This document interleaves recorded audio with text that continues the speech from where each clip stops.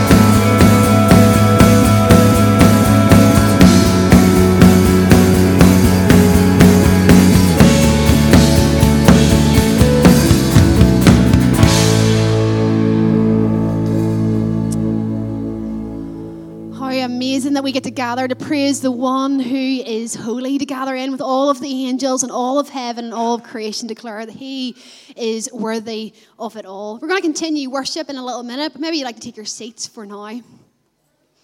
I would love to start just by welcoming you. It's so lovely to have you here with us this morning. Just as people are filtering in and grabbing a seat, why not turn around and welcome someone to church this morning?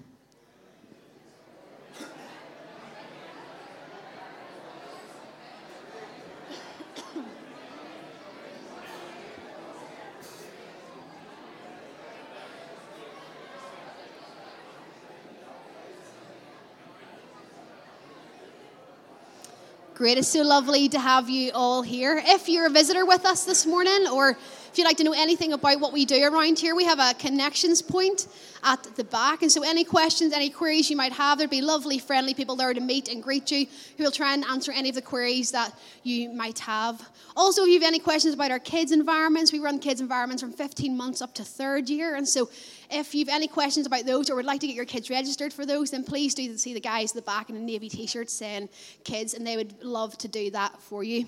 I'm just going to give a few announcements for the week and the month coming up, and then we're going to break bread together. Hopefully you have your key July and August dates. July is obviously closing out this week, which is a bit crazy, but the August ones are still standing. So please have a look at those. Please be at what you need to be at. Just one that I really want to highlight is this week we start back into our corporate prayer rhythm. So this Wednesday night we're gathering to pray here in Emmanuel Church at 7:45 p.m. So I don't know if you're like me, I really missed corporate prayer over July, and so I'm really, really excited to get back together. And so we would love for you to gather with us this Wednesday night, 7:45 here at Emmanuel Lurgan, and then next Wednesday we'll be praying in Emmanuel Portadown. But please make a huge effort to be there. We've lots to be praying about. We've lots to be asking God to come and move on as we move into a new season and plan for September and all that will be coming up again. So please do that. Also, the prayer room continues to happen. As you know, we're running 24/7 right throughout the summer. And so if you'd like to take a slot, you're not signing up for a sequence of slots, just one-off slots. And so if you'd like to pray in the prayer room this week, put your name and your number in one of the little slots, and we'll text you the code if you need it to get into the door if it's outside of office hours. Then finally, our big announcement is Kids Week. As you know, it's happening from the 20th to the 24th of August. We opened registration for our Kids Week on Friday. We already have 124 just for the P1 to P7 environment. We have 34 for the nursery environment. I'm not even sure how many we've got signed up for the additional needs one. But I just think that's amazing. But also to you, get your skates on if you haven't got your kid registered. Just with those high volume of numbers coming so quickly, it means you're probably going to have to close registration really, really soon. And so if you like your kids or your grandkids or your neighbours to attend any of those kids environments during that week, then please do go on to the website or go on to Facebook. You'll find all the links there to register. I just think it's amazing. I think it speaks a massive testimony to our kids workers and the kids work that happens here in church, that when we put it out there within a few days, 120 kids of primary age, 34 under primary school age sign up for our kids environment. It's absolutely amazing. But for them to be able to cope with the volume of numbers like that, they're going to need more volunteers. And so maybe you can help with one of the nights or all of the nights. Maybe you can come help serve food or help with craft, whatever it might be. And so we would love for you and would really, really value your help in that. And so we're going to be putting out a little link this afternoon that you can just click on Facebook or on any of our social media sites just to register that you could do it, put your name and number and your availability. If not, if you're not au fait with online stuff, then please see someone at the connection point or one of our kids workers. But we're asking for more hands on deck just so that we can cope with the numbers of kids that have registered for that. I think that's all of our announcements for this week. So why don't we stand as we continue to worship this morning? Let's stand. Just to let you know, our tithes and offerings will be collected during worship. We see that as an act of worship. And so during the second or third song, the baskets will go down the rows. We want to give to God generously. Freely we receive. Freely we want to give back to him. And please know that we treat all monies with wisdom and generosity that come into this house. But we're going to remember the Lord now. There's 2 tables here at the front and there's 2 tables at the back. But let's settle our hearts as we come around the table this morning. Let's just take a moment in the silence to refresh again, to tune in again on what we're actually remembering. The price that Jesus paid for each and every one of us, what the little cup and the little piece of bread actually represent. His body broken for us, his blood shed for us. Let's just examine our hearts as we come around the table this morning in the silence.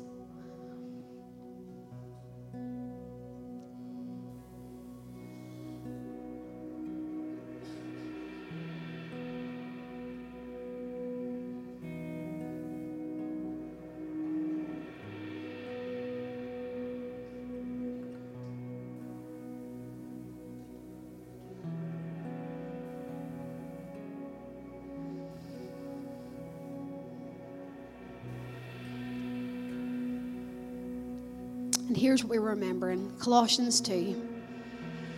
And now, just as you accepted Christ Jesus as your Lord, you must continue to follow him. Let your roots grow down into him. Let your lives be built on him. Then your faith will grow strong in the truth you were taught, and you will overflow with thankfulness. Don't let anyone capture you with empty philosophies and high-sounding nonsense that come from human thinking and from the spiritual powers of this world rather than from Christ. Live for Christ, for in Christ lives all the fullness of God in human body. So you also are complete through your union with Christ, who is the head over every ruler and authority. When you came to Christ, you were circumcised, not by a physical procedure. Christ performed a spiritual circumcision, cutting away of the sinful nature. For you were buried with Christ when you were baptized, and with him you were raised to new life because you trusted the mighty power of God who raised Christ from the dead. You were dead because of your sins and because your sinful nature was not yet cut away. Then God made you alive with Christ. He forgave all your sins. He cancelled the record of charges against us and took it away by nailing it to the cross. In this way, he disarmed the spiritual rulers and authorities. He shamed them publicly by the victory over them on the cross. As we come to the table this morning, we are remembering the victory that Christ won for each and every one of us, so that we could be a victorious people. And so we remember his death, but we remember the victory of his resurrection. We remember the promise of the Holy Spirit. There is victory over sin and shame and death and sickness as we come around the table this morning. We are a victorious people. And it's in this mind that we come around the table this morning. And so if you know Jesus as your Lord and Savior, we invite you to come this morning and partake of the cup and of the bread. Let's remember the Lord.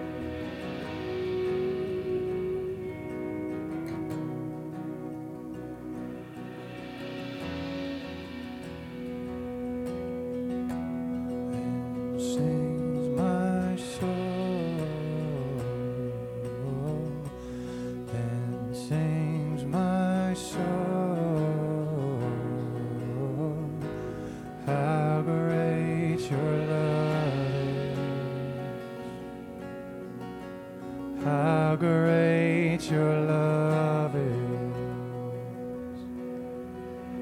Then sings my soul. Then sings my soul. How great your love is. How great your love is. Behold, behold the Father's heart, the mystery he lavishes on us, as deep cries out to deep. Oh, how desperately he wants us.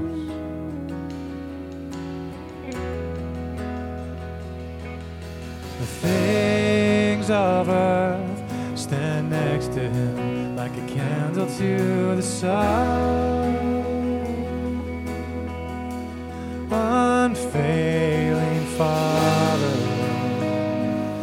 what compares to his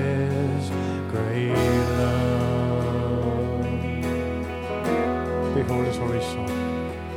Behold his holy Son. Let's stand together. The Lion and the Lamb given to us. The Word became a man, that my soul should know its Savior.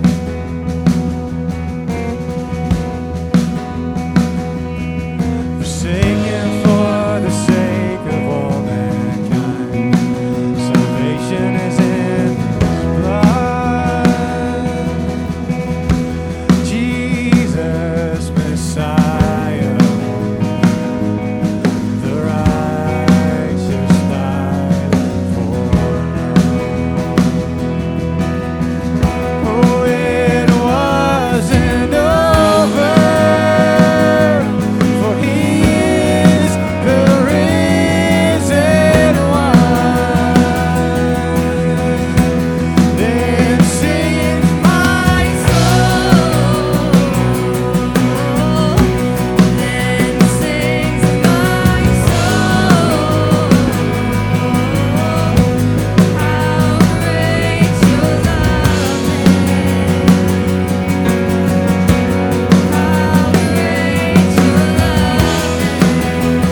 Then sings my soul.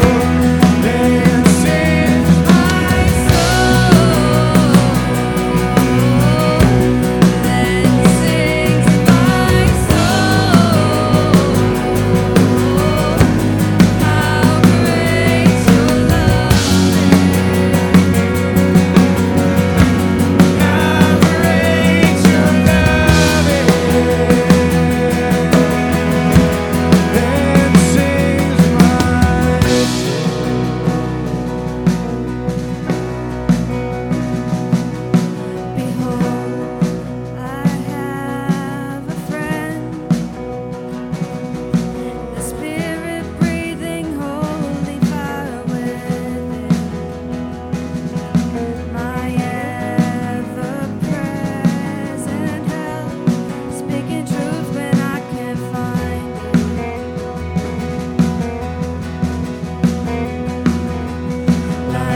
This broken heart and light my way till my time on earth is done.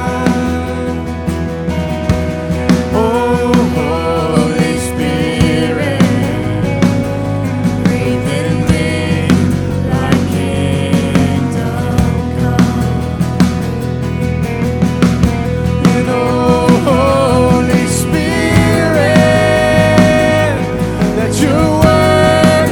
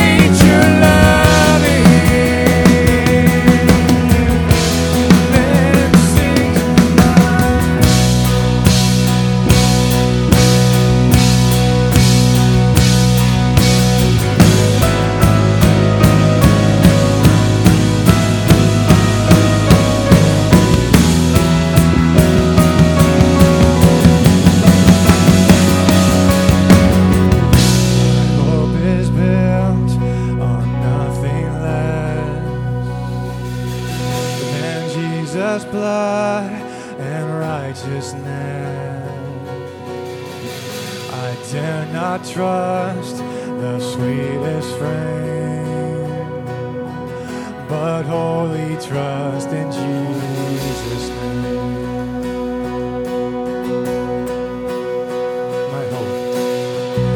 My hope is built on nothing less than Jesus' blood and righteousness. I dare not trust the sweetest frame, but wholly trust in Jesus' name. Oh, Christ alone, cornerstone, the weak made strong in the Savior's love. Through the storm, He is the Lord, Lord of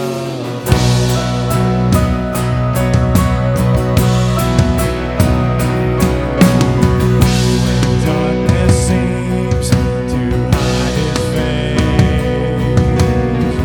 I rest on His unchanging grace. In every high and stormy gale, my anchor holds within the veil. My anchor holds within the veil. Yeah. Christ alone, cornerstone, the weak made strong in the Savior's love. Through the storm, He is the Lord, Lord of all. Lord of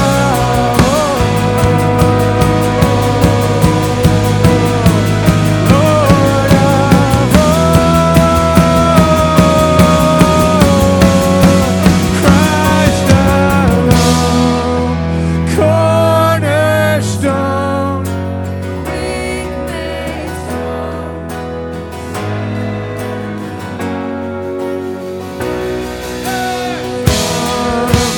He is Lord, Lord of oh, Christ alone, cornerstone, the weak made strong in the Savior's love. Oh, through the storm, He is Lord, Lord of all.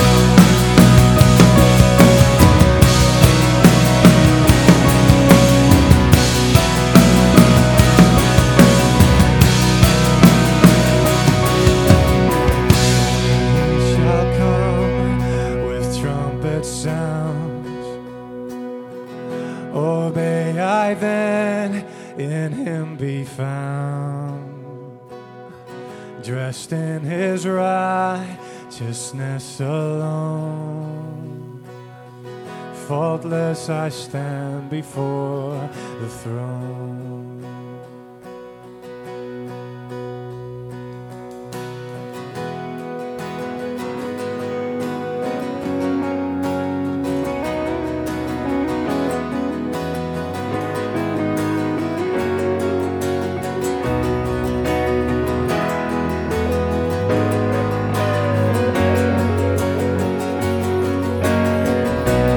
Come on, church, you sing it out. Christ alone.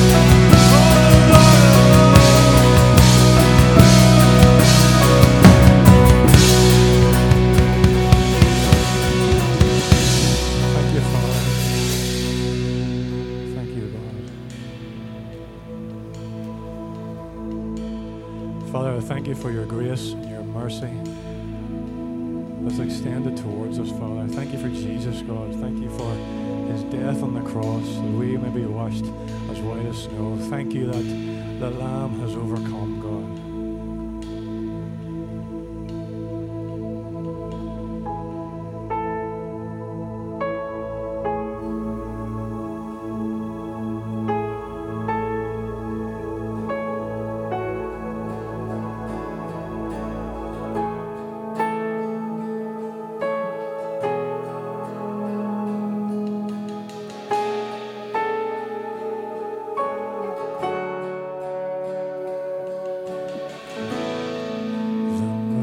Stars they wept, the morning sun was dead, the Savior of the world was fallen.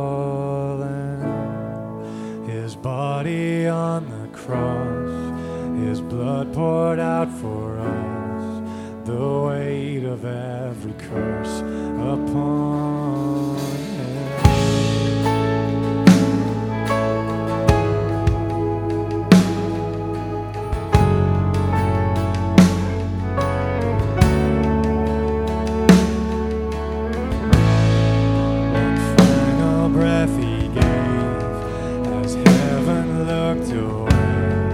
The Son of God was laid in darkness, a battle in the grave, the war on death was waged, the power of hell forever broken. The ground began to shake, the stone was rolled away, his perfect love would not be overcome. Now death, where is your sting? Our resurrected King has rendered you defeated. Forever he is glorified. Forever he is lifted high. Forever he is risen. He is alive. He is alive. The ground began to shake. The stone was rolled away. His perfect love would not be overcome. Now death, where is your sting? Our resurrected King has rendered you defeated. Forever he is glorified. Forever he is lifted high. Forever he is risen. He is alive. He is alive forever. And forever he is glorified. Forever he is lifted high. Forever he is risen. He is alive. Then sings my soul. Then sings my soul. How great your love is. How great your love is. Then sings my soul. Then sings my soul. How great your love is. How great your love is. Let's lift our hands, church, and sing us to the King. Oh, then sings my soul. Then sings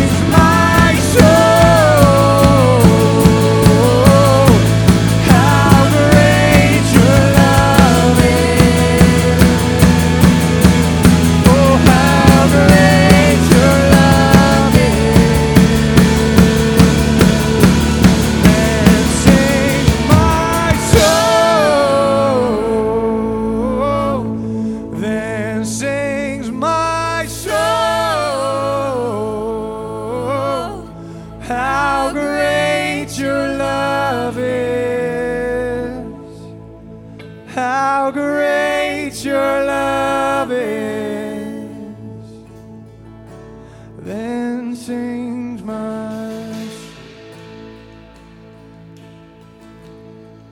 So, Father, today we boast in that love. That love that is so, so, so great. That love that caused the very ground to shake, the stone to be rolled away. Thank you, Father, that love is still doing that in our lives today. God, the hard ground, God, the hard places, is being shaken up. Thank you, God, that barriers and stones are being rolled away, God, in people's lives. Thank you that you are the God of the impossible. Nothing is impossible for you. Father, we just thank you, God, though, so basically, God, that love, behold what manner of love the Father has for us, that we would be called the sons and the daughters of God. Father, we just stand here as God, as those who have remembered as we've broken bread, all that you have done for us, Jesus, and all that it means. We're yours. We're your children. Jesus, we are your church. Together we just afresh declare our love for you. We love you, King Jesus. We love you, Father. We love you, Holy Spirit. You're so welcome here.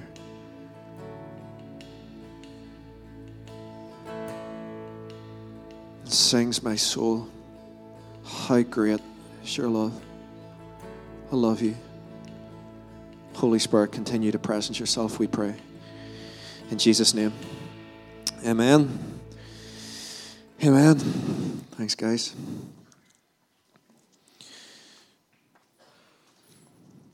Let me sort these out. Good morning. Yes, or good afternoon. We're out now. Good afternoon, everyone.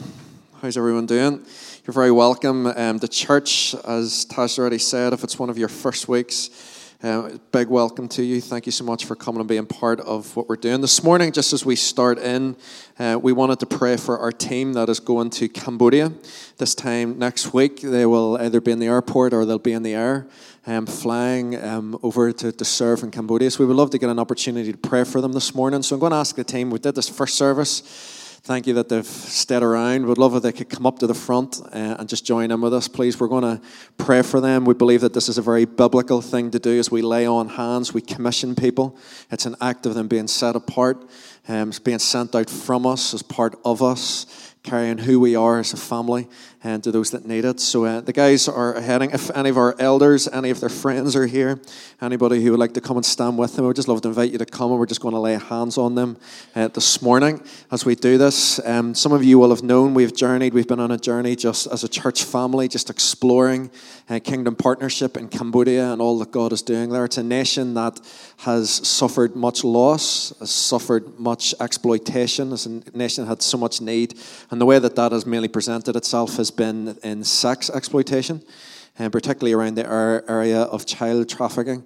And many of the projects that these guys are going to be working with particularly is going to be focused around this. So there's lots of darkness and oppression they're going to be facing in the coming weeks. We would love to pray protection over them, pray blessing over them, pray the peace of God upon them. So could you, as a family, could you stretch your hand out towards them this morning, please, even if you're not with them, and let's just pray, commission them afresh.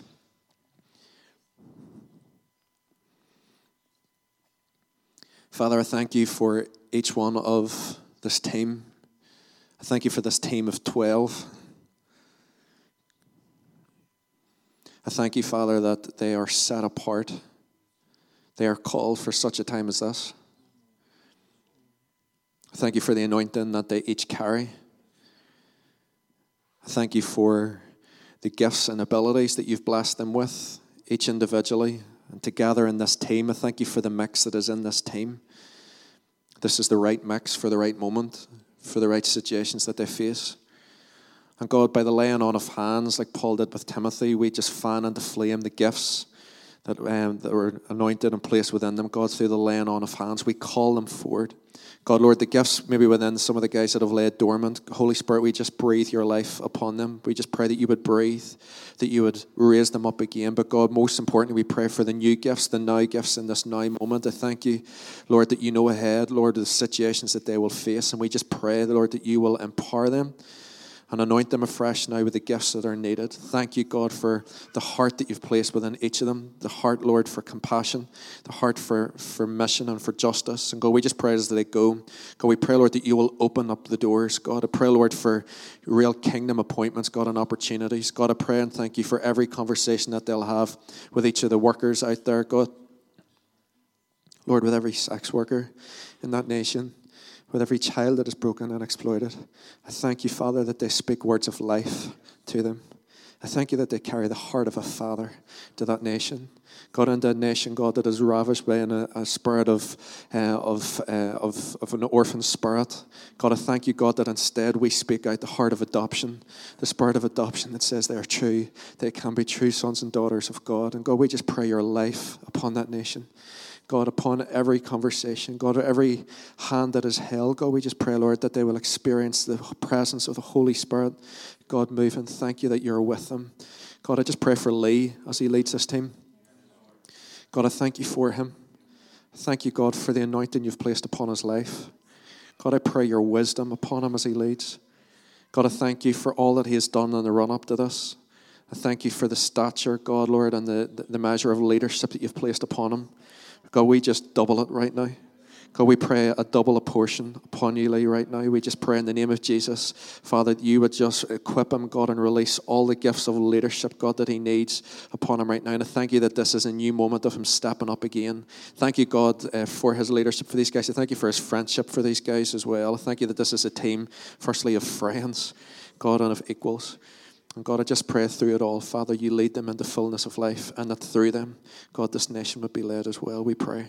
Come, Holy Spirit. Father, your kingdom come. Your will be done here in Cambodia. Safety for them as they travel. Protect them from sickness. Your full blessing upon them in Jesus' name. Amen. Amen. Bless you guys. Bless you.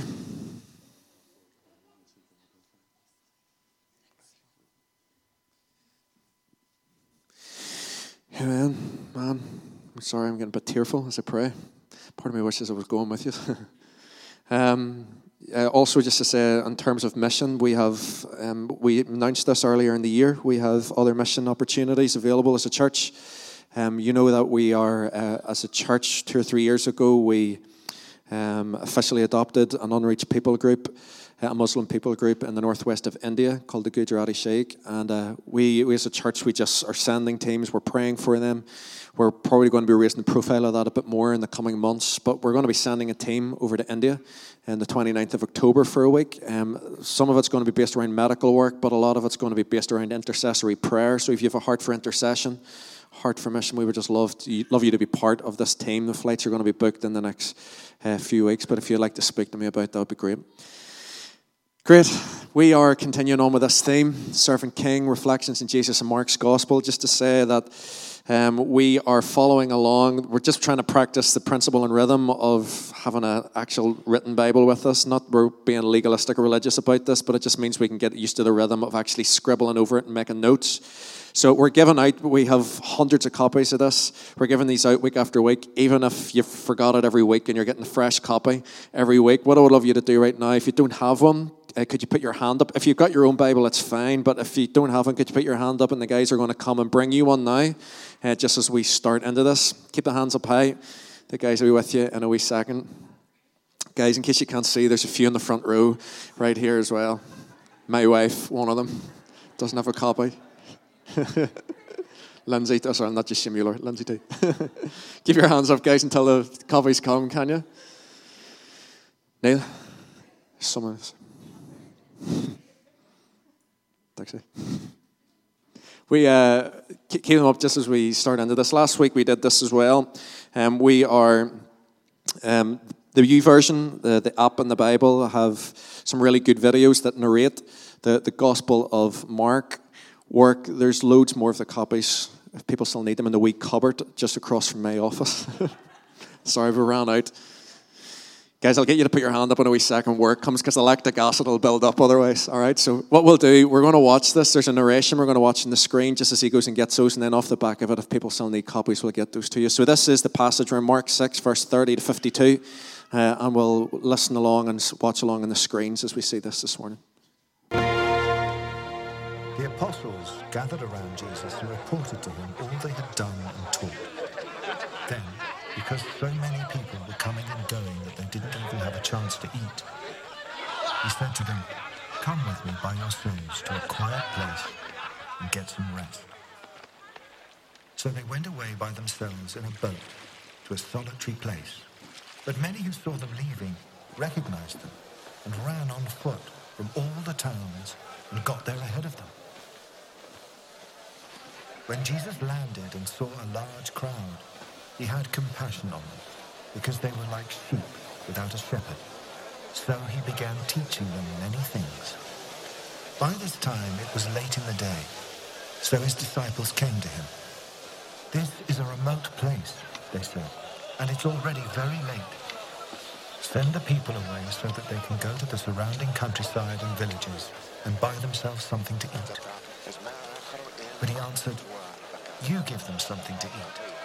They said to him, "That would take more than half a year's wages. Are we to go and spend that much on bread and give it to them to eat?" "How many loaves do you have?" he asked. "Go and see." When they found out, they said, 5 and 2 fish.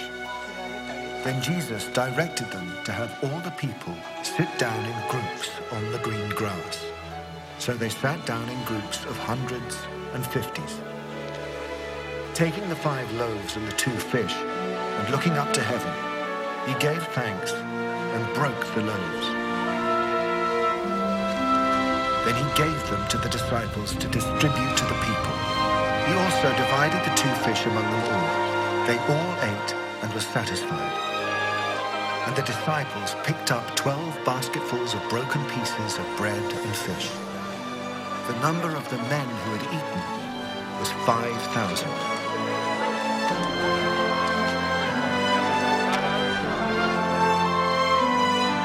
Immediately, Jesus made his disciples get into the boat and go on ahead of him to Bethsaida, while he dismissed the crowd. After leaving them, he went up on a mountainside to pray. Later that night, the boat was in the middle of the lake, and he was alone on land. He saw the disciples straining at the oars, because the wind was against them. Shortly before dawn, he went out to them, walking on the lake. He was about to pass by them, but when they saw him walking on the lake, they thought he was a ghost. They cried out, because they all saw him and were terrified.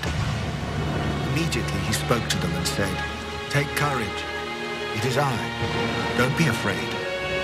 Then he climbed into the boat with them, and the wind died down. They were completely amazed. They had not understood about the loaves. Their hearts were hardened. Okay, apologies about the sound. It was a wee bit muffled this morning. Put your hands up again. Sorry if you still need a copy, just as we start into this. Guys, we've got loads more of them to give out. Just as they're doing that, just keep your hand up until you get one. As they're doing that, just to say today it's probably going to be slightly different in terms of how I would normally teach. I felt that this week, particularly, it was almost like I felt with this passage, I was doing like a lectio divina, a meditative reflection on it myself. And so what I'm going to do today is just simply share my reflection, just 2 or 3 things that I felt the Holy Spirit speak to me specifically, and I want to flesh it out in terms of what it can mean for us as a church. So what you're really going to hear today is just really my ramblings as I go through this passage, I suppose, just to highlight just some of my main thoughts that we were taking out of it. So if you're following along, we are on page 22 and 23 in the books. We're in Mark chapter 6. Last week, just to set the context of this, in the evening time, Ryan was speaking, and he looked at the beginning part of Mark chapter 6. And in this, what he looked at was about how the 12 were sent out. The 12 at this stage, Ryan pointed out to us, were not called the disciples that means to follow. At this stage, they were called the apostles. That means that they are the sent ones. This was the first time that this had happened. So they had watched, they had followed Jesus, and now Jesus was sending them out. At this point, Jesus gave them a mandate. He told them certain things to do, certain things not to do, but they were sent out. One of the things that we, just to kind of set the tone for this, one of the things that we teach within Grow and some other environments in terms of discipleship is about this thing that's called the discipleship circle. I think it was Mike Breen and the 3DM guys who came up with this. But as we reflect on Jesus and how he discipled people, this is what Jesus tended to do in terms of how he made disciples. And the first thing that Jesus did was simply to invite people to come and to watch. So there was an I do, you watch. I'll explain this in a wee second. The next part of the cycle goes to I do, you learn. The next part of it goes to you do, I learn. And then it goes, you do, I watch. Let me explain what I mean by that. So Jesus, initially what he did with the disciples, we looked at this last week with some of the disciples as they were called. The initial invitation was simply these words, follow me.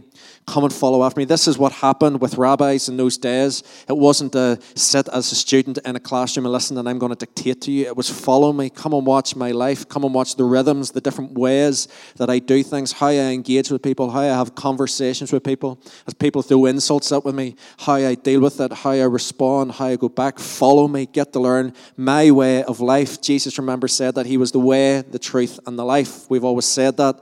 Then in the church in Northern Ireland, we are just big on learning the truth and beating people over the head with the truth. But Jesus said primarily there was a way, a Jesus way. What are the ways that Jesus we get to learn? And we do that by following him and exploring. So this is what he did. He called people to follow. And then they learn, this is the passage we're in today, the feeding of the 5,000. There's something that as they watch Jesus and as they're part of this, they learn something. There's a learning in it. I'm going to point out some of the things. One of the main things I felt was a learning in this for me and for us today. And then Jesus sends them out. So Ryan looked at this last week. It wasn't as a teacher saying, right, well, he was going to do it all and they would just come and just tag along. Jesus wasn't trusting this. He was delegating authority. There was a co-partnering with this. This is what it means to be a follower of Jesus and part of the church. We co-partner with him and Jesus sends them out. This is what Ryan looked at last week at the beginning of Mark chapter 6. The apostles, the sent ones, they are sent out.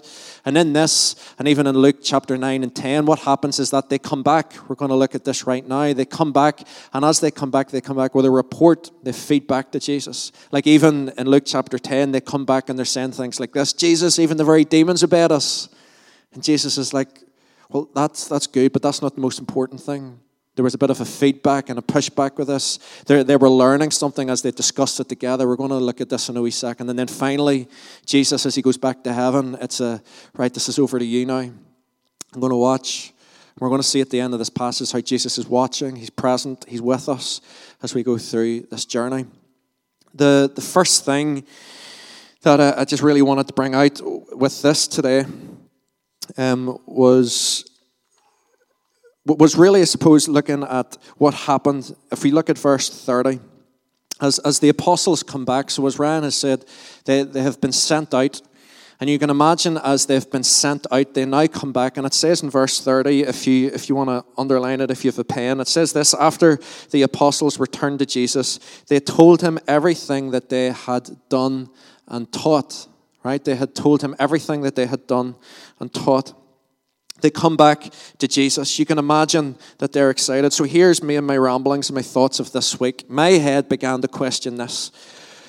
Imagine what were some of the stories, what were some of the things that the disciples were able to come back and tell Jesus about some of the things that they had taught, firstly. If you can imagine this, do you know the way sometimes when you're speaking to someone about a subject and you know that that person is a real expert in that subject, and so you're trying to be really careful with your words and some of the things that you say, and you're hoping that you get it right? Any of you ever been in conversations like that? You're hoping that this person will get or understand it. I can almost imagine, right, because the disciples have sat and have listened to Jesus proclaim the kingdom, and now they've gone out, and as they come back, they gather around Jesus, and in an excited way, they come back, and they're like, Jesus, here's what happened. We went into this town, and we got speaking to this couple, and they were asking questions, and when we were there, we said this to them, we told them this about the kingdom, and you can almost, that's where my head was going, you can almost imagine them looking at Jesus and thinking, did we get that right? Did we get it right? You can almost see in this, they were coming back, but there was an excitement in this. They were able to, Jesus, here's what we did. Do you remember that time you said that about the kingdom? We went and said that to these other people. They were so excited to come back and to tell. And they weren't even excited to talk just about the things that they had spoken and they taught, but they were excited to talk about the things that they had done. I as well was imagining this. Up to this point, everything that they had seen in terms of signs and wonders had been through Jesus and had been with Jesus. Jesus had now, at the beginning of Mark chapter 6, had sent them out. You can imagine how nervous that is. Jesus is holding back and he's saying, right, on you go. You guys go and do this. Imagine how nervous that is suddenly where they're like, so you're not coming with us? So you're just staying here? So, right, we're going on our own. And you can imagine the nervousness of going and actually doing this. But imagine this. Sometimes when you're sent to do things that just feels a bit uncomfortable, sometimes fear and anxiety can really hold us back. Here's the thing, some of the stories that they come back and report to Jesus, how they would have missed out on it if they had been held by their fear or by their anxiety, by their worries about could they do this or could they not. They pushed past it all. And as they pushed past it all, they got to experience the kingdom coming alive in and through them. And the thing for me that made me understand why there was a reason why they just kept going and pushing back was this. They knew that Jesus had sent them out, but very shortly they were coming back and they were going to stand and talk to Jesus all about this. Imagine, so they were excited to come back and to tell the stories of all that had happened. It would have been a totally different story, wouldn't it, if they'd have come back and they said, Jesus, listen, I know you sent us, but we went in and people were insulting us and I just got a wee bit anxious, nervous, so we didn't really do anything. Just, wanted to just make sure that we weren't causing any problems, so we just held back a wee bit. And there was a person that was blind, but I just couldn't remember the way you'd done it. What was the word you said that time? So it just, imagine the stories if that's what it had been. But they pushed past their fear because they realized that they were coming back. And in this moment, this is me imagining again, the joy in Jesus' heart as the apostles come back and they stand in front of him and they say, Jesus, wait till you hear what happened. We went into this town and when we were there, we saw this blind man, just like you prayed for him. Me and Peter, I grabbed Peter and the two of us went over and we laid hands and we prayed just like you had prayed and in your name. And he saw again. And Jesus, we saw this man and he was possessed by a demon. And just like you had taught us to do, we went and laid hands on him. And guess what? The demons came out, Jesus, in your name. And all these things and excitement they're standing and they're talking to Jesus about. And this is what I felt the Holy Spirit speak to me about. And this is the first point of my ramblings this week. One day, I'm going to stand before Jesus. Jesus who has called me a sent one. Jesus who has told me to go. And do you know what? Sometimes I don't know about you, any of you ever, maybe this is just me, any of you ever feel sometimes when you hear people saying one day you're going to stand before Jesus, it seems to be your mind goes to, oh, rubbish, I'm going to have to talk about that thing that I did. Any of you ever think that? That bad thought that I thought, or that time I really insulted that person, oh man, I'm going to have to talk to Jesus about that one. And it seems to be that our mind automatically goes to the negative. Here's the beautiful thing. It's great, good news. One day, we're going to stand before Jesus and in an atmosphere of excitement and joy, we're going to be able to talk and share stories about how the kingdom came, how we saw the kingdom come alive through our lives. By his power and anointing being upon us, we're going to be able to talk about this because here's the thing, we are co-partnering with Jesus. We are part of this with him. We are in this together. And one day, I'm going to be able to stand and talk to Jesus about some of the ways that I saw the kingdom come. That person that I talked to about Jesus and how they gave their life to him as I proclaimed. That person that I laid hands on and prayed for and they were healed. The kingdom came in and through them. One day, I'm going to be able to stand with Jesus. We're going to be able to talk about these things. Imagine the joy in his heart. Imagine it. We don't have to think in fear, oh, well, what would I say or what would I do? Imagine just being able to share about these things. And so the first question I just simply wanted to ask before we jump into the main point I want to land is this. Oh, Wick. Let me skim past this. The main point I really wanted to ask is this. One day, as we stand before Jesus, and one day as we will look him in the eye, the question I suppose I wanted to ask myself or was asking is this. What stories am I going to be able to talk about with Jesus? About how I lived as a sent one and saw the kingdom come in and through my life. Take a moment to reflect on this a wee second for yourself. Right now, if this was the moment, and I don't say this at all in shame, right, whatsoever. This is something that just almost motivates me. Imagine if it was right now, what stories would you talk about with Jesus? What would you be able to say to Jesus? Jesus, this is how I saw the kingdom come. These are the things that I know you'd sent me to do and we did, and here's the great things that happened. What would be some of the stories? And listen, taking it a step further, what are some of the things you would like to say to Jesus? What are some of the things that you would like to do someday when you stand before him, being able to talk about? And so this is the good news. This is the excitement of what it means to be part of the church. One day, we're coming back. And much like the disciples here in verse 30, one day we're going to be given our stories and sharing our stories about what all has happened. The thing about the disciples, right, is that now they're back. They're excited to be back. And again, where my mind was reflecting on this was, you can almost imagine that as they're journeying back, as exciting as that was, being able to be out and to be doing all these things and seeing the kingdom come, they could not wait to get back and spend time with Jesus.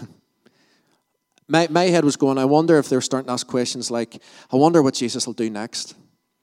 I wonder what miracle he'll do. I wonder what place we'll go to next. I wonder how many people he's going to raise from the dead in the next town. I wonder what he's going to send us and what he's going to get us to do. Their minds were automatically going. They'd experienced this amazing thing of the kingdom, and now they're beginning to think, right, what's next? What is the next thing? And so Jesus, they're here with him. They've reported and they're waiting, right? What's the next mission statement? What's their next directives? What's the next town you want us to take? Where are we going with you now, Lord? How are we going to see the kingdom come in big ways? And if you look at verse 31, they don't really get the response that they're looking for. Verse 31, so everything's really taken from these first two verses, and then we'll reflect briefly on the others. It says this, but so many people were coming and going that Jesus and the apostles did not even have a chance to eat. Then Jesus said, let's go to a place where we can be alone and get some rest. This is probably not what the disciples were expecting. They were pumped. They'd come back, they were in an absolute adrenaline high. They'd just seen the kingdom come in amazing ways. They're ready to go again. They want to keep going. They're ready to go and do the next big thing. Love to see next big things with Jesus. But here's the thing that Jesus is telling his disciples to do. No. We're not going to do it. We're just going to stop right now. We're going to rest. You see, Jesus, what he's modeling out here is this principle. It's a massively biblical principle called Sabbath. It's called rest. He's guiding them in it. And here's the two things that Jesus is telling them to do as a principle of Sabbath. He's saying this. I want you to get time alone with me, time alone with God, and I want you to rest. I want you to not feel like you have to work, and keep doing it. I just want you to rest. Jesus is trying to model this to them. He's trying to get them to understand that, yes, they've been sent out. They were called apostles. They were given this mission. They've gone and they've seen the kingdom come. But now that they've done it, now there's a need to rest. Now there's a need to Sabbath. There's the principle of this. What we understand about Sabbath in the Bible is that Sabbath was a creational principle. In Genesis, we're told that God created the world in 6 days, but on the seventh day he rested. This is what it says in Genesis chapter 2. So Genesis 1 tells us the creation of all things in 6 days, and Genesis 2 leads off with this. Thus the heavens and the earth were finished, and all the host of them. And on the seventh day God finished his work that he had done, and he rested on the seventh day from all his work that he had done. So God blessed the seventh day and made it holy, because on it God rested from all his work that he had done in creation. This day, the seventh day, was set aside. And within the law of the 10 Commandments, the following instructions were given regarding it. This is what it says. Remember to observe the Sabbath day by keeping it holy. You have 6 days each week for your ordinary work. But the seventh day is a Sabbath day of rest dedicated to the Lord your God. On that day, no one in your household may do any work. This includes you, your sons and daughters, your male and female servants, your livestock, and any foreigners living among you. For in 6 days the Lord made the heavens, the earth, the sea, and everything in them. But on the seventh day he rested. That is why the Lord blessed the Sabbath day and set it apart as holy. This day is holy. Means it's set apart for God. There's something sacred in this day. The issue, right, and the problem where the church has gone wrong with us over the years, I feel, and even still today, is that they've missed the main point of Sabbath. And what they've done is that they've placed more emphasis on a specific day rather than the principles that are actually at work in Sabbath. So we've said Sunday, make sure you keep a Sunday holy. We've tried to make a day holy rather than seeing the principles that are at work in the day that are trying to do something about our holiness and seeing us come alive. So one story I had about this, I remember when I was young, one of my cousins, Stephen Crabb, some of you might know him, is called Ralph. And me and him, I was about 6 years old. And I remember being round at his house one of the days, and my mum and dad obviously very much believed the Lord's Day, keep it holy, so there was no TV on a Sunday, football and all, that was definitely not on a Sunday, it's very secular, you wouldn't be doing that. And me and him, we were outside, and we had a massive dilemma, because it was a Sunday, and we really wanted to play football. And so we had this conversation, and as I was reflecting on it, for me, it was one of the earliest memories I can remember of myself thinking, that was pretty genius. And we decided, we came up with an idea, we were going to play football, and then we'd ask Jesus to forgive us for playing football on a Sunday, right? Because this was a Sunday, you just don't do that, but we really wanted to play, right?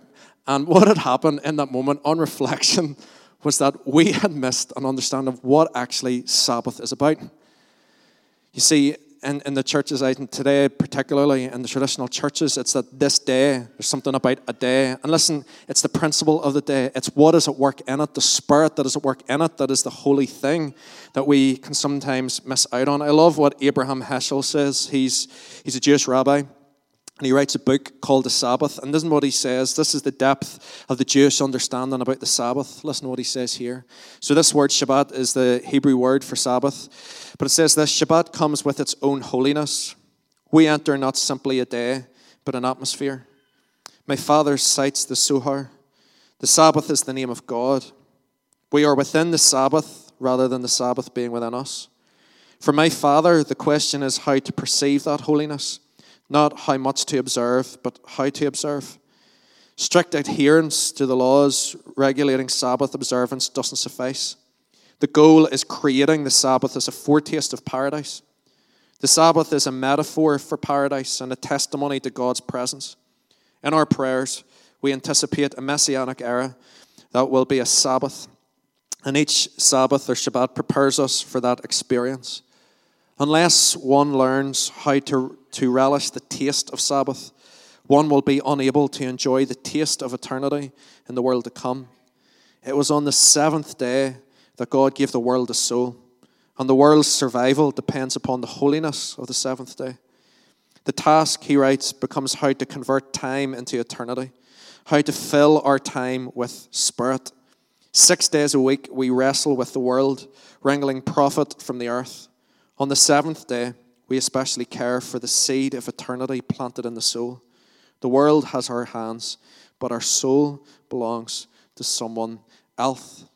This holiness of Sabbath, again, not about a day, but something that is allowing us to just down tools. It seems to be, we'll look at this in a second, it seems to be that for a lot of us in society, we're just told it's about go, be as productive as you can, get as much as you can, be creative as much as you can, get as much money as you can, keep going, keep doing. But there's something that we miss about the need and the necessity to rest, to allow ourselves to breathe in this moment. And what we're going to see today is that this has got nothing to do with, again, a specific day, or you must do it this way and no other ways. It's about what are some of the ways that you're able to recreate, that you're able to replenish your soul, because that's the spirit of Sabbath.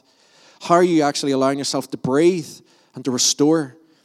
And these are some of the things that we need to hold each other accountable to as much as we can. The issue with the Pharisees in Jesus' day, again, is that they were focused on this day that had to be observed exactly the certain way that they had done it. If you turn to page 13 in your books, if you're just following along in your own Bible, it's Mark chapter 3. But in page 13, you'll see that it opens up here with the story about Jesus healing a crippled man's hand. And this happens on the Sabbath, right? It happens on this holy day. And what we read about is that the disciples, or the Pharisees actually, are trying to absolutely nail Jesus for this one. It's like, he's done good, but he's done it on the Sabbath. He's done it on a holy day. This is the day where they say you shouldn't do stuff like this, and this man has gone and done it, so let's condemn him. Let's get rid of him for this, because you just never do stuff like this on Sabbath. But just before it, Jesus actually has taught on the principles of Sabbath. If you look on the same page 13, so this is chapter 2, the end of it, verse 37. Listen to what it says. Jesus finished by saying, people were not made for the good of the Sabbath. The Sabbath was made for the good of people. Listen to what it says again. People were not made for the good of the Sabbath. The Sabbath was made for the good of people. In other words, we weren't made to try and make something special of this day or to make it holy. There was something special and holy already about this day that was for our good, for us as human beings and for us as the children of God. It's a day when we lay down tools. We don't focus on work or labour, but we instead allow our souls to breathe. So here's a question. How do you rest? How do you practice the principle of Sabbath? How easily do you do it? If any of you are at the DeBar conference, you would have heard, some of you maybe if you've gone to it, Pete Greig did a seminar on apostomonastic rhythms. The podcast for this is the screenshot of it are online on our website, so you can listen to it. It's really good. But in this, what he was talking about, this idea of apostos, remember we said that word apostles, the sent ones. It's this reality that for all of us, and as the church, that there's a mission to go. But again, within our society and culture, it's just saying go, go, go, go, go, go, go, go, go, keep going, keep doing. But the need, if we're going to live healthy rhythms of life with Jesus, as the church, we need to realize that there's a separate side of this that keeps it all balanced, and it's called the monastic rhythms. The monastic rhythms, the Celtic rhythms, was about withdraw, retreat, time alone, solitude, rest. Rather, it wasn't so much about doing, but it was about being. It was allowing your soul to breathe. And what we're saying in this is that these both need to be side by side in a proper proportion in each of our lives if we're going to be able to do this in a sustainable way for the long term. Now, I know I'm probably one of the worst people at this, but this is why I need people around me to hold me accountable to this. I need people around me who will keep me in check with this, because for all of us, it's just, isn't there always the temptation just to keep going, to keep doing that's what it's about? But we need to see and understand the principle of Sabbath. Pete, what he taught at this stage as a way of understanding it was that even within creation, there was a natural principles that God has given of breathing out and breathing in. As you breathe out, it's almost like the apostle side of it, to go. We are the sent ones. We are breathing out into the world. We are those that carry the kingdom message. But you know what it's like? If you keep breathing out, keep breathing, eventually it starts to hurt. And you need to breathe in.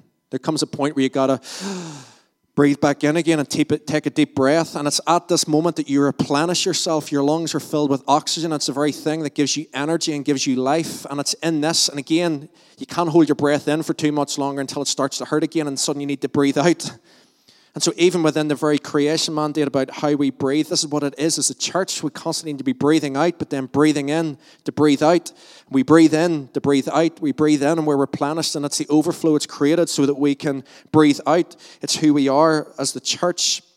So many people, it seems, so they love one or the other. They love the breathe out. They love the going, the going, the going. For other people, they love the let's just get time alone with God. They don't really like much of the doing. They don't like much of the going to do stuff. But yet this is all part of it. One of the things I felt the Holy Spirit say,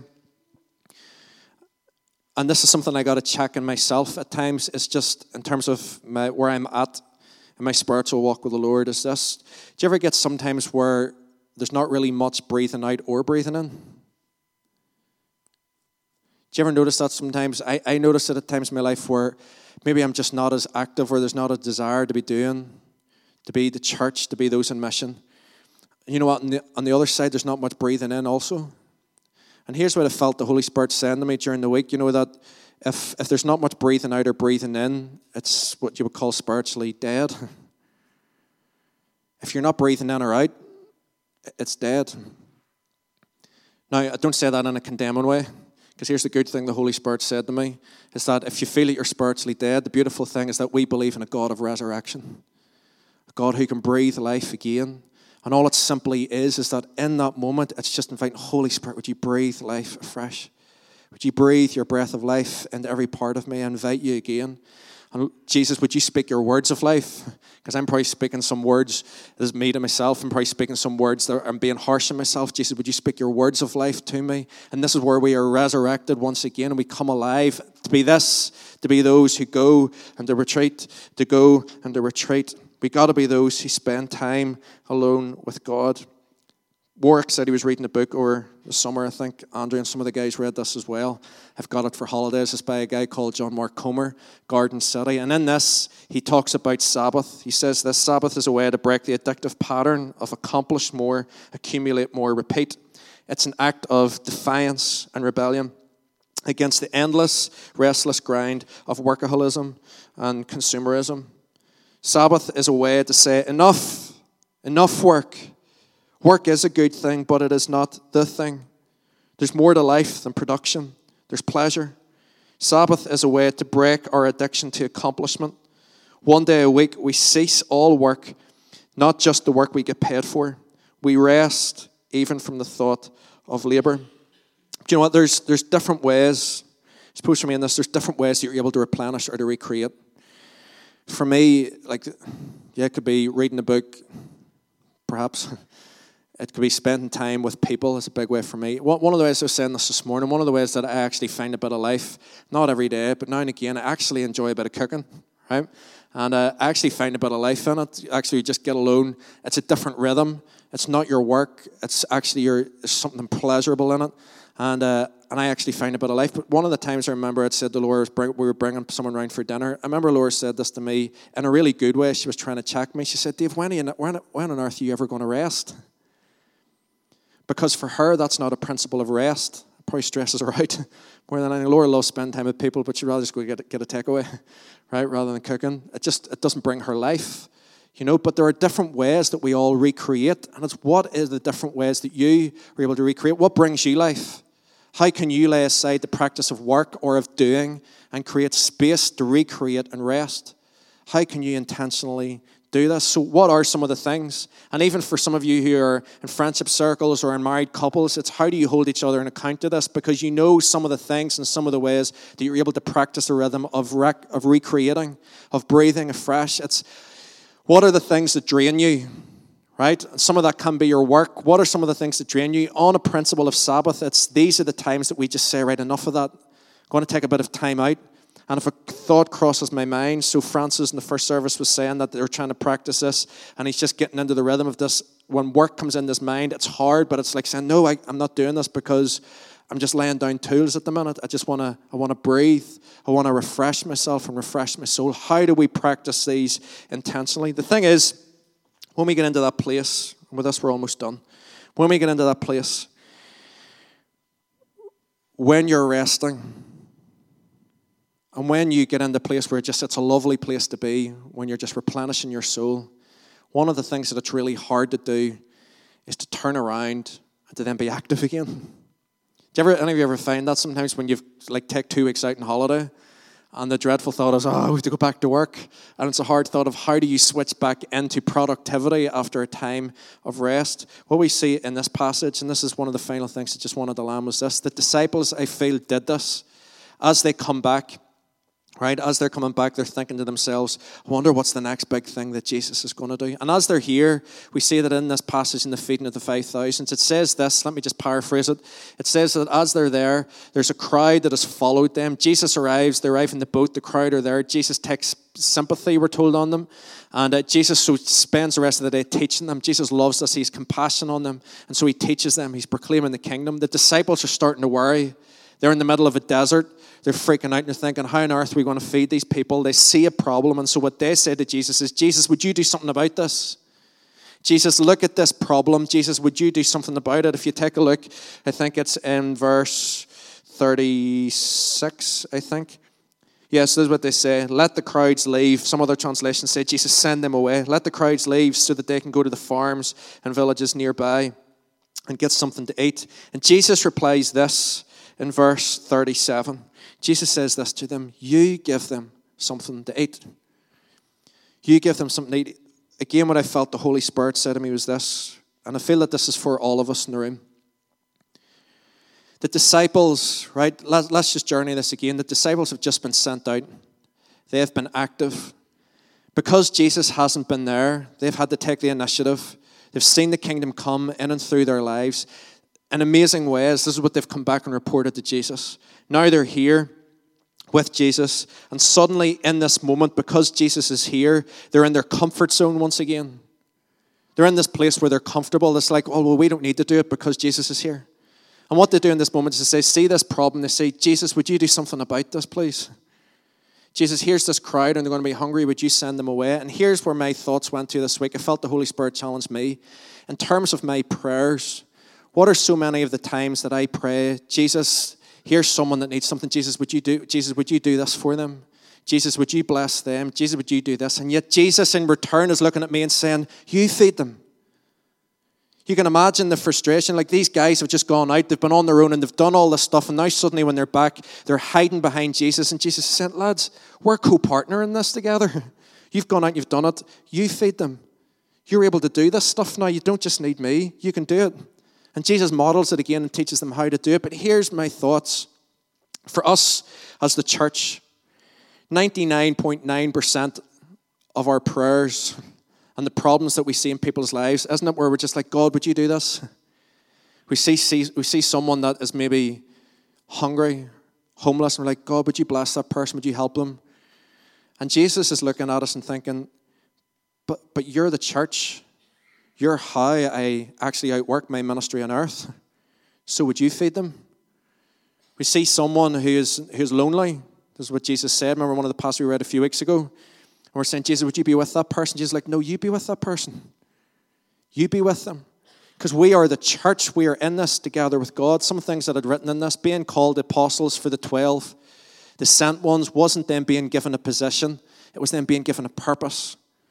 Right? That's what it meant for them. Their purpose was that now they were active, and this is what Jesus was saying. Guys, this is your purpose. You go feed them. And for us as the church, this is exactly what it is. As the church, as the sent ones of God, it isn't about now being given a label or a title of Christian. It's about being reawakened to our original purpose and design. We're delegated authority to the kingdom, for a kingdom to come and for the creation to flourish once again. It's through us. And so here's the thing I felt the Holy Spirit said to me during the week. We are not the backup plan if God doesn't come through. The church, moving under his power and authority, is the primary way in which God wants to outwork his healing and restoration on earth. Do you get that? It's not as if when we're praying and praying and praying and suddenly God isn't coming, we'll say, right, well, maybe we should do something about it. In our prayers, listen, of course we need to pray about it. And of course we're asking the Holy Spirit to step in and to move in people's lives. And of course we're asking God to do it. But so much of our prayers, Jesus is looking back at us and saying, you feed them. You're the church. You're the ones that I'm sending to be active and to do this. So when you see someone that's sick, instead of praying a prayer in the closet on your own in the dark, away from this person, saying, God, would you heal that person? Why aren't we going and laying hands on that person and declaring healing in the name of Jesus over their lives? Because we need to feed them. Do you understand what I mean? And so this is what Jesus is saying. What are some of the times in our lives where Jesus is simply saying this to us? You feed them. What are the prayers that you're praying for people at the minute? That this is what he's saying. He's with us. He's with us, but he wants us to be with him. We co-partner. We are delegated authority to be active and to do this together. So what are some of the prayers that you're praying at the minute that Jesus is actually saying you are the answer to your own prayer? The thing that you're asking him to do, you are his hands. You are his feet. You are his voice. Let's be active in it together. The thing is, as this finishes, if Steve G and the guys want to come, if you're in a storm, the beautiful thing about Jesus, it's not as if he just leaves it all to us. He's present with us. The beautiful thing is you read this, as we read the passage about the storm, it says this in verse, let me see this, so if you look at verse 45 and 46, straight away Jesus made his disciples get into the boat and sent back across to Bethsaida, but he stayed until he had sent the crowds away. Then he said goodbye to them and he went up the side of a mountain to pray. So Jesus has gone up to be on his own. He's practicing Sabbath. But at this stage, what happens is a storm comes to pass. And it says this in verse 48, he could see that the disciples were struggling hard. There's this beautiful thought. Jesus was up the mountain praying, spending time with God, but he was still watching. And the thing you need to know is that Jesus is not, he is not removed from your situation. He's praying for you and he's watching, right? He's watching and he's praying and he's with us. If there's personal stuff going on in your life, the Lord is active and he's with you. It actually goes on and it says he gets into the boat. He walks on the problem, the waters and the storm. He gets into the boat and he's with them. But here's the thing. If you're going through times of difficulty, the thing I would say is don't isolate yourself. Because part of how God wants to actually outwork in your life is through us, through the church. Because we are how God outworks. We are the ones that are carrying on the ministry of Jesus on earth.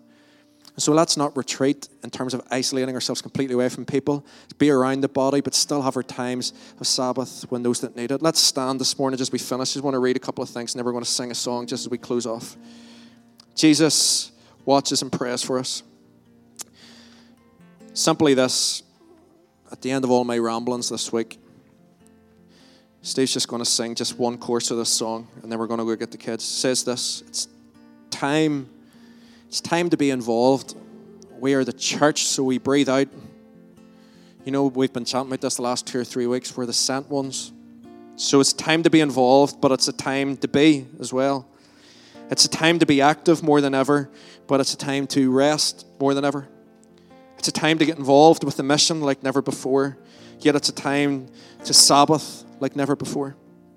We are the church, and these are the rhythms that keep us healthy and ensure that we work out of overflow and come back to the place to be filled once again. Jesus, thank you for leading us into life. Thank you that even as we reflect on how you journeyed with the 12, we apply it to our own rhythms and our own lives.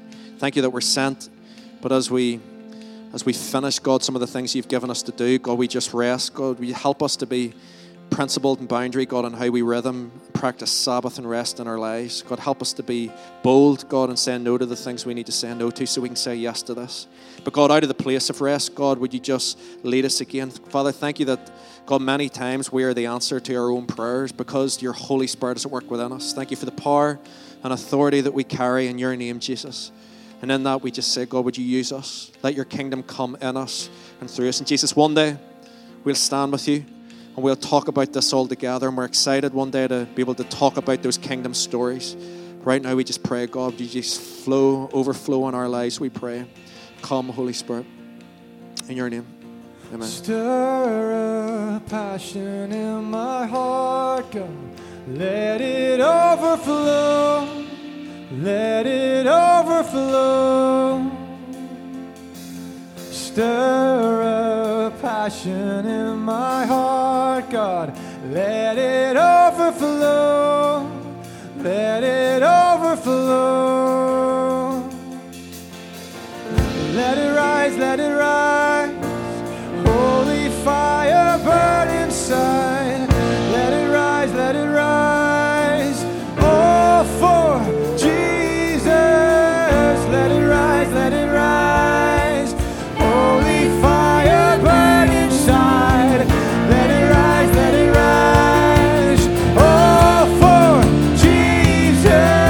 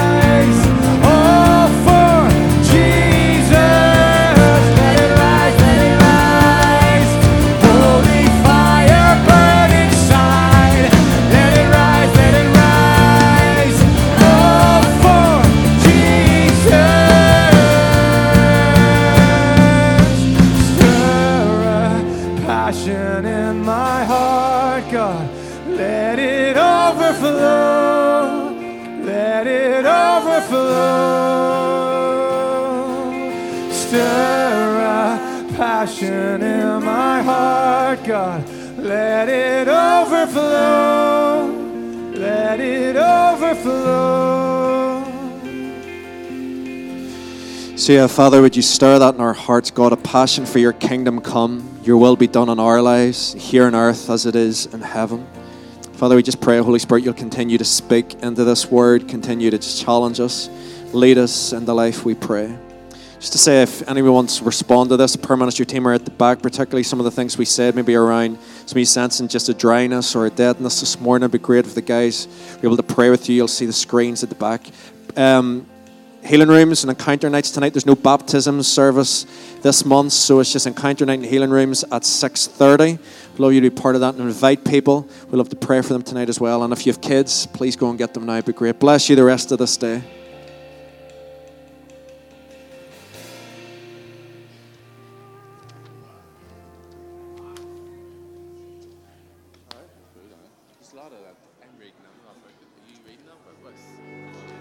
Spiritual, all that stuff's in that as well.